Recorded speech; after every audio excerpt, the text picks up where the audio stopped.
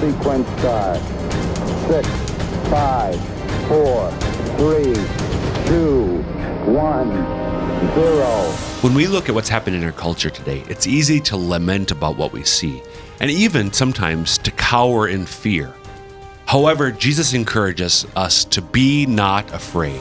And even more, he tells us that we can go on the offensive, not crouch in fear, but go on the offensive and trust in his power.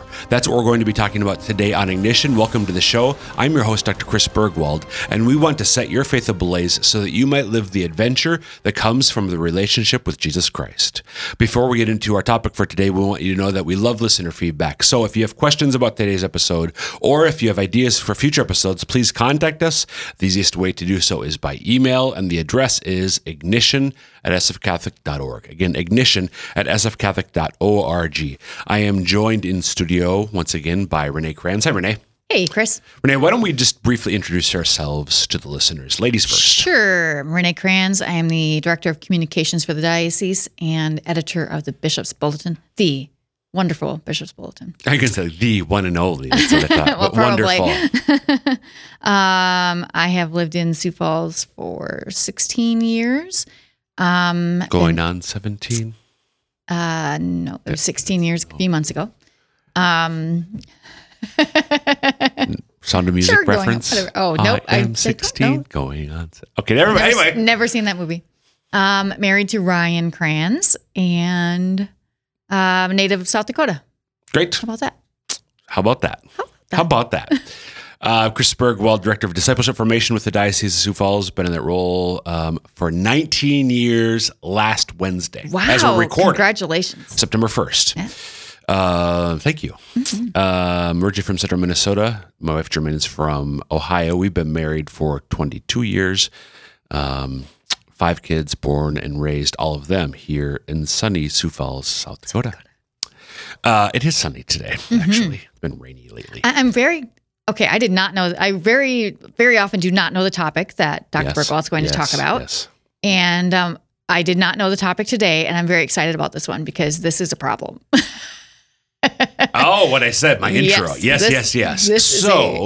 So folks, if people are voracious listeners to all the audio programming that comes from the Catholic Diocese of Sioux Falls, they may have heard, and if they haven't, they should go listen or watch this week's episode of Catholic Views, because first of all, great interview with 2 gentlemen. Do you want to briefly plug in case people haven't? Sure. That's with Ron Stabell and Pat McCabe about the upcoming Sioux Falls area men's retreat. Yeah, with Deacon Ralph Poyo. Yes, thank you for putting that in. It was a very quiet. No, he's not. I've heard he's very awesome. dynamic and awesome he is. speaker. Yeah. So before you get into that interview on this week's episode of Catholic Views, I shared a little bit about Mark 8, this weekend's gospel reading, which is Mark 8, Jesus going with his disciples to the region of Caesarea Philippi to he asks them about his identity. Right. So that actually is going to connect with, and I said in that episode, if you want more, listen to this week's episode of Ignition. So it's going to connect in with what we're talking about today. So what I want to do today is look actually at Matthew's account for this episode, but I'm going to rely on you because you were awesome in Biblical Bites. So I'm going to have you rehash some of the things that we talked about there. So actually knew some stuff this time. I didn't say it. Matthew 16 verses 13 and following is what we're looking at. And verse 13 tells us that when Jesus came into the district of Caesarea Philippi, he asked his disciples, "Who do men say that the Son of Man is?" So I do want to just take a moment here, Renee, just to read, because oftentimes Biblical Bites, our time is short, and through the Word of God. You'll be lucky if you can understand him. Goodness. So I want to take a little bit more time and just go through this, which for many people will probably be a familiar passage from Matthew's Gospel. Now, when Jesus came into the district of Caesarea Philippi, he asked his disciples, "Who do men say that the Son of Man is?" And they said, "Some say John the Baptist, others say Elijah, and others Jeremiah or one of the prophets." He said to them, "But who do you say that I am?" Simon Peter replied, "You are the Christ, the Son of the living God." And Jesus answered him, "Blessed are you, Simon Bar-Jonah, for flesh and blood has not revealed this to you, but my Father who is in heaven. And I tell you, you are Peter, and on this rock I will build my church, and the gates of Hades shall not prevail against it. I will give you the keys of the kingdom of heaven, and whatever you bind on earth shall be bound in heaven, and whatever you loose on earth shall be loosed in heaven. Then he strictly charged the disciples to tell no one that he was the Christ. So there are so many things to talk about in this passage. This is one of the key passages that we look to see why the origins of the papacy, the role of the Pope, because Peter is Simon, one of the first of Jesus' disciples, is now renamed by Jesus, Peter, from the Greek word for rock. So Jesus basically saying, blessed are you, Simon, you are rock, and on this rock I will build my church. So there's the renaming there. He gives them the keys to the kingdom that's going back to, again, part of the papacy, but also forgiveness of sins. Also points back to Isaiah 22, part of the origins. The question that Jesus asks the disciples, who do people say that the Son of Man, that's him referring to himself, why Son of Man? We could talk about that. Who do people say the Son of Man is? Well, who do you say that I am? So that's a spiritual thing. Who do I, Chris? Who do you, Renee? Who do we think Jesus is? So a lot there. But the thing that I want to begin by focusing on, the thing that we spent a few moments talking about on Biblical Bites this week, is the geographic location we're talking about. So Caesarea Philippi, tell me a little bit about Caesarea Philippi and go from there. Yeah, so that is a pagan area. And as I learned in Biblical Bites, Philip, who is who built that or rebuilt it at some point, who is the son of Herod Antipas. Right.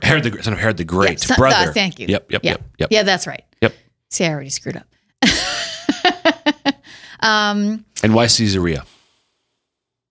For Caesar. Right. Yep. Right. The Roman emperor. Yeah. So this was an area that was definitely pagan, definitely Gentile. And it's kind of really interesting that Jesus decides to go up here to have them name him as the Son of God. Right. Because you are the Christ, the Messiah, which is a royal title. It's a king.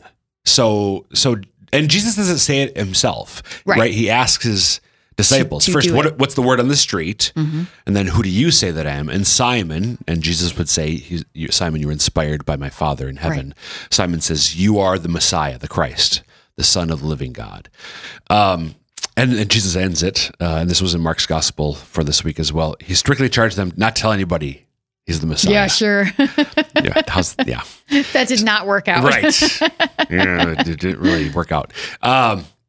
So he goes to this, and it's in the northern part of Palestine. We talked about this in Biblical Bites. It's near a mountain.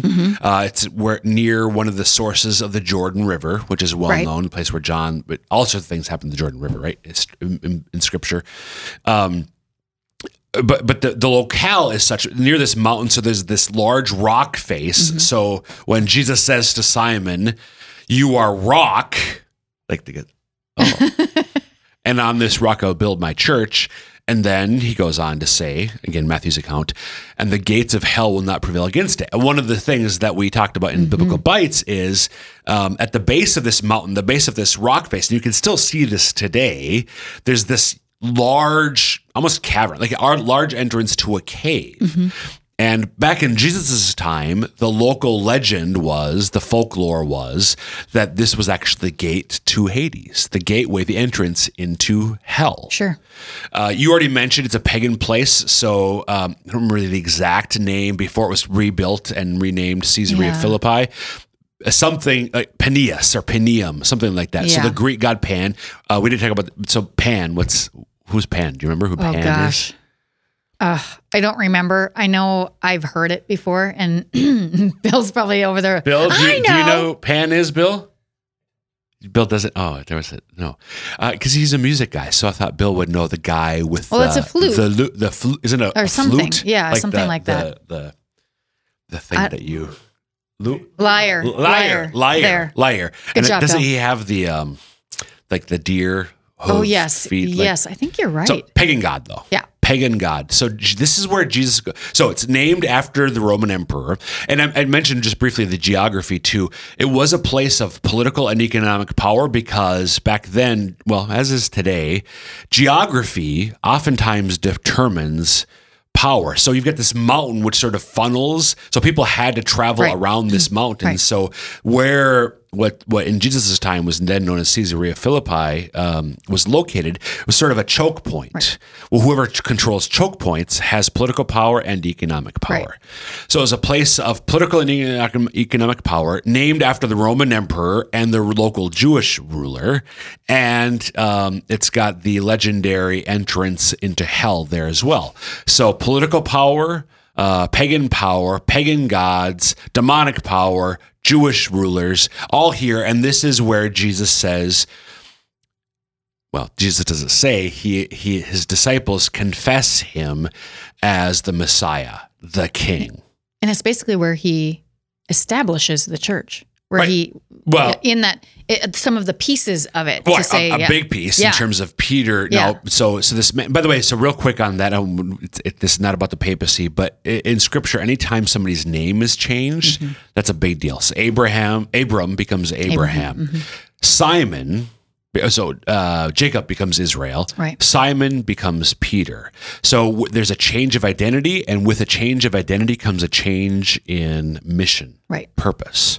So this fisherman Simon is now Peter, the rock on which Jesus will build his church. Yeah. And I believe it's in this part, like shortly after that, he says to Peter that you will be a fisher of men, isn't it? That already happened in Matthew's gospel. Okay. So there's already the hint in the same of place. Like, were they there when that happened? 4. Okay. No. All right. No. That was along the. That's a good question. Actually, it was along. It was near Capernaum, the Sea of Galilee, where they were fishing. Sure, I remember that. Fishing. Yeah. So. What does this have to do with my tease for this episode? I'm still wondering. So, folks, we'll talk about that in just a moment. But if you're just tuning in, you're listening to Ignition, and I'm your host, Dr. Chris Bergwald, talking with Renee Kranz about, well, we've just been talking about Matthew 16 and what Jesus says at Caesarea Philippi, but I promised that we'd be talking about why we shouldn't cower in fear, but why we should be not afraid, and a confidence in the Lord, and in a sense go on the offensive. So this powerful backdrop where Jesus asks the disciples for their confession of faith, and Simon, now Peter, you are the Messiah. So Jesus says, you are Peter, you are rock, and on this rock I will build my church, and the gates of hell will not prevail against it. So, Renee, for years, up until probably about 8-9 years ago now, but my reversion happened back in the mid-90s, all the way up until into the 20-teens. When I thought about this verse, one of the things that I love about it is the sense that it gives of the solidity of the church, the impregnability of the church. On this rock, I will build my church. So almost this fortress idea, right? Because this is one of the reasons what Jesus says, the gates of hell will not prevail against it. This is one of those places where we get the idea, and among many other passages in the New Testament, that the church of Jesus Christ will never fail. Right. That no matter what happens, no matter what the devil or the world throws at the church, there in a sense will be casualties, but the church will never fail. Right. And meaning, among other things, that the church of Jesus Christ will always proclaim his gospel truth. So the infallibility of the church's teachings, not because of the brilliance or sinlessness, the holiness, certainly not sinlessness, not because of the brilliance or holiness of her leaders, but because of the brilliance and holiness of her Lord. Right. And usually in spite of the sin of her leaders. Exactly. So that's always, and I've loved this passage, but what I realize, sometimes it happens that there are things, metaphors that we have in mind that actually are true. There's truths, but we have a misunderstanding. So I'm going to give you a completely different analogy. So if people are listening, I just took off my wedding ring. Oh, so So this Don't is my lose it. wedding. I won't lose it. So what, Renee? What does my wedding ring symbolize?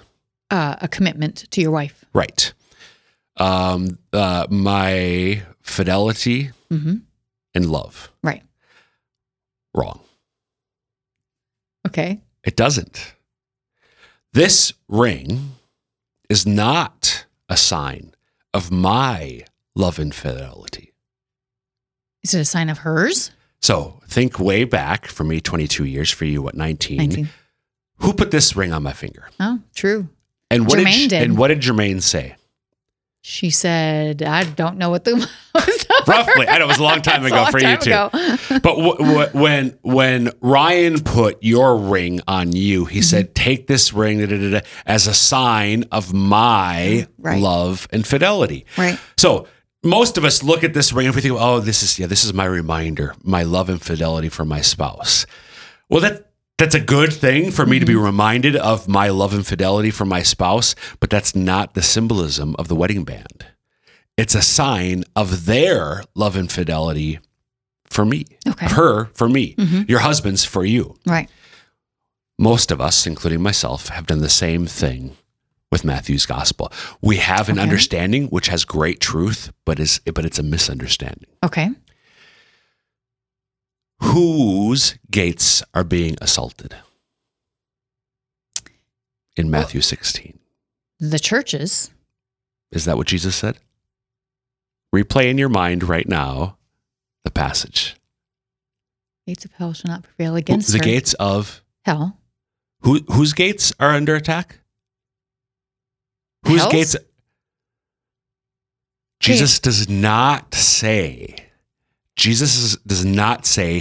the gates of the church will stand against hell. He does not say the power of hell will not overcome the gates of the church. That's true. So that's true. The power of hell will not overcome the gates of the church. The gates of the church will withstand the assault of hell. Okay. That's true, but that's not what Jesus is promising in this passage. Okay. He says the gates of hell will not prevail against the church. It's not the gates of the church that are under assault in this image that Jesus is portraying. I'm getting what you're selling. He's saying that the gates of hell will not prevail against the power of my church founded on you, Simon, now called Peter. So The point of the and so I've got major goosebumps on both arms right now. The point of this passage is not to convey the truth that the church is solid and impregnable. That's true, but that's not the point of this passage. Okay.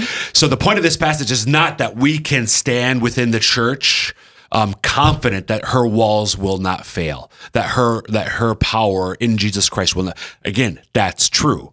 The point of this passage instead is that as we ride forth, sally forth, as we go forth under the banner of Jesus Christ, the gates of hell will not stand against the church of Jesus Christ. it is actually the church that The is. church is on the offensive. The yes. church is on the attack. The church is assaulting the gates of hell, and the gates of hell will not prevail. So we need to stop not literally, but spiritually cowering in fear because our culture is going to hell in a handbasket, maybe literally. Right. We need to quit it. We like need that. to put on our big boy or big girl pants and armor. trust our armor Yes. and trust in the word of God spoken by Jesus Christ himself, who is the word of God. And we need to go on the attack, not confident in our own brilliance or holiness, but confident in his. That's awesome. So it is awesome. So when It I is thought about awesome. that, because we have this idea again, so all right, let's circle the wagons, let's Right. hunker down, we got to ride this thing, Here- kind of here turning. comes hell that's going to get us. No. Let's put up our shields. And there's another passage at the end of one of St. Paul's letters. It's St. Paul's letter to the Ephesians chapter 6, where St. Paul talks about putting on the armor of God. And he talks about a shield. And he talks about the breastplate, but he also talks about the sword. Okay. The sword of the Spirit, I think, which is the truth of the gospel. Right. So Paul also says in Ephesians 6 that our enemy, that our opponents. Okay, now I've got to find it. This ties into the idea of the church militant. I totally like Yes. that. Yeah. Yes. This is Ephesians 6:10 and following. St. Paul writing to the church at Ephesus. Finally, be strong in the Lord and in the strength of his might. Again, the strength of his might. Be strong, not in yourself and your power. Be strong in the Lord and in the strength of his might. Put on the whole armor of God, that you may be able to stand against the wiles of the devil. For we are not contending against flesh and blood, but against the principalities, against the powers, against the world rulers of this present darkness, against the spiritual hosts of wickedness in the heavenly places.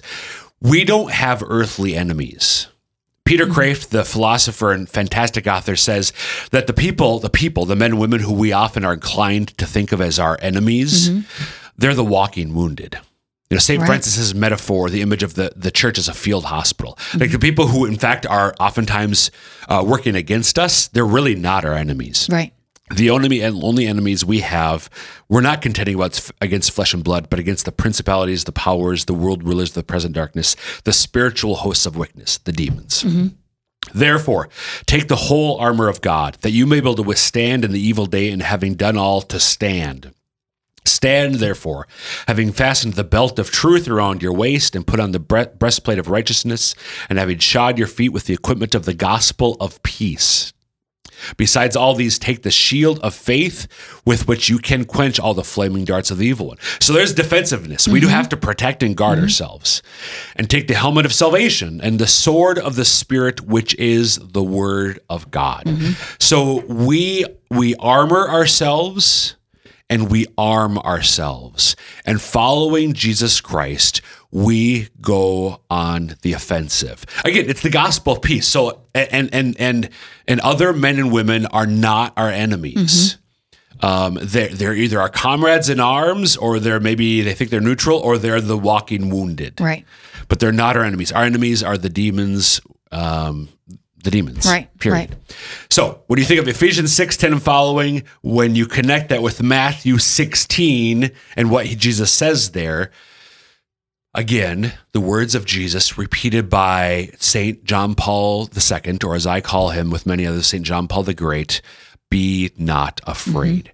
The enemy already wins a small victory when he has us cowering in fear or lamenting, oh, woe is us, or look what's going on. I mean, or there's no hope, or whatever it is. And that's not to be Pollyannish. We have to be realistic. We can't bury our head in the sand. We have to look around and see what's going on. But what do we do with that? So that realistic, okay, let's be honest. Go in with your eyes open. Go in with the eyes wide open. But then we go on the attack, not against men and women, but against the principalities and powers, the spiritual hosts of wickedness, confident again in Jesus Christ. So back to Matthew 16, it's the gates of hell that and Jesus doesn't say that the gates of hell are under, so he said they will not prevail against it, the church. Jesus has promised us victory. That doesn't mean that the enemy won't. I mean, certainly I fall in sin. That's a victory for the enemy without a doubt. So the enemy still, the image for me is we're on the offensive and the enemy is fleeing headlong. He's lost, but he's sort of retreating. Right. Just running away, but still firing over his shoulder, and he lands some lucky shots. Right. As he does so. But we need to armor ourselves, guard ourselves against those lucky shots as the enemy is just retreating in disarray. But continue the advent. Don't stop and lick your wounds. Right.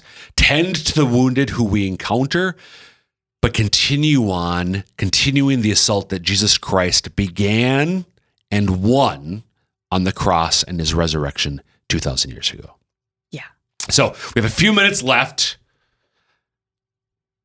Thoughts as I recast this passage for you. I love it. I've often heard the evil, the principalities and so on they talked about referred to as the spirit of the age. Yeah. And think that comes from the Bible, if I remember right. And I've heard that a lot lately from different people. So I find that really interesting. It's completely true. We need to be on the offensive, and because it's really easy to get down on what's happening, because there's a lot of stuff going on that seems to be working against us. Right. And when I heard you say that at the beginning, I was like, oh yeah, I could really use this, because sometimes we watch a little too much news, maybe sometimes, and it gets rather depressing. Right. But this helps a lot to know that, hey, we actually can do something here. Right. And the thing is, put on your faith. Right. And go and live it. Go and live. Live it. I mean, of course, this fits in with the whole, here in our diocese of Sioux Falls, the Diocesan Vision, lifelong Catholic missionary discipleship through God's love. That's how we win. That's how we win, by living this vision, the call to the new evangelization, the call to deepening our relationship with God and sharing that relationship, sharing Him with other people. That's how we win. When we're growing closer to God, we become beacons of hope, which is a term that we use with regard to our cathedral of St. Joseph in Sioux Falls, but it really even more should be for every Catholic, every Christian in eastern South Dakota. And the devil really hates that. Right. He really hates it. But he gets us to get down about either ourselves or the world around us, or both. Yep. No, we need to trust the words of Jesus. Yes. Discouragement is one of his biggest weapons. Absolutely. Yes. Absolutely. Yeah. So turn off the news, Renee, and pick up the Bible. No, we have to be aware. Again, we have to be aware of what's going on in the world around us. But that's a reconnaissance mission. Yeah. Us being aware is a reconnaissance mission, so we know where the battle stands right now. And then we, in our prayer, in our study, in our living in the sacraments, in our conversations, with people. That's how we're fortifying ourselves, and then we're entering into the battle ourselves. Yep. And again, our Lord has already won the victory. He is King Jesus. He is the Messiah, as Jesus proclaimed. So we have to trust in Him. Yeah. So just, I mean, this is all one big pep talk. It is. I think, love it. Right? So have confidence in the power of Jesus Christ, His promises to the church, and let's follow His banner as we assault the forces of hell. Renee, are you with me? Yes. Go confidently into the pagan territory. Amen, sister. And that will wrap up this episode of Ignition. Again, you can email us, ignition@sfcatholic.org, with any thoughts, questions, or ideas for future episodes. And until next time, may God bless you.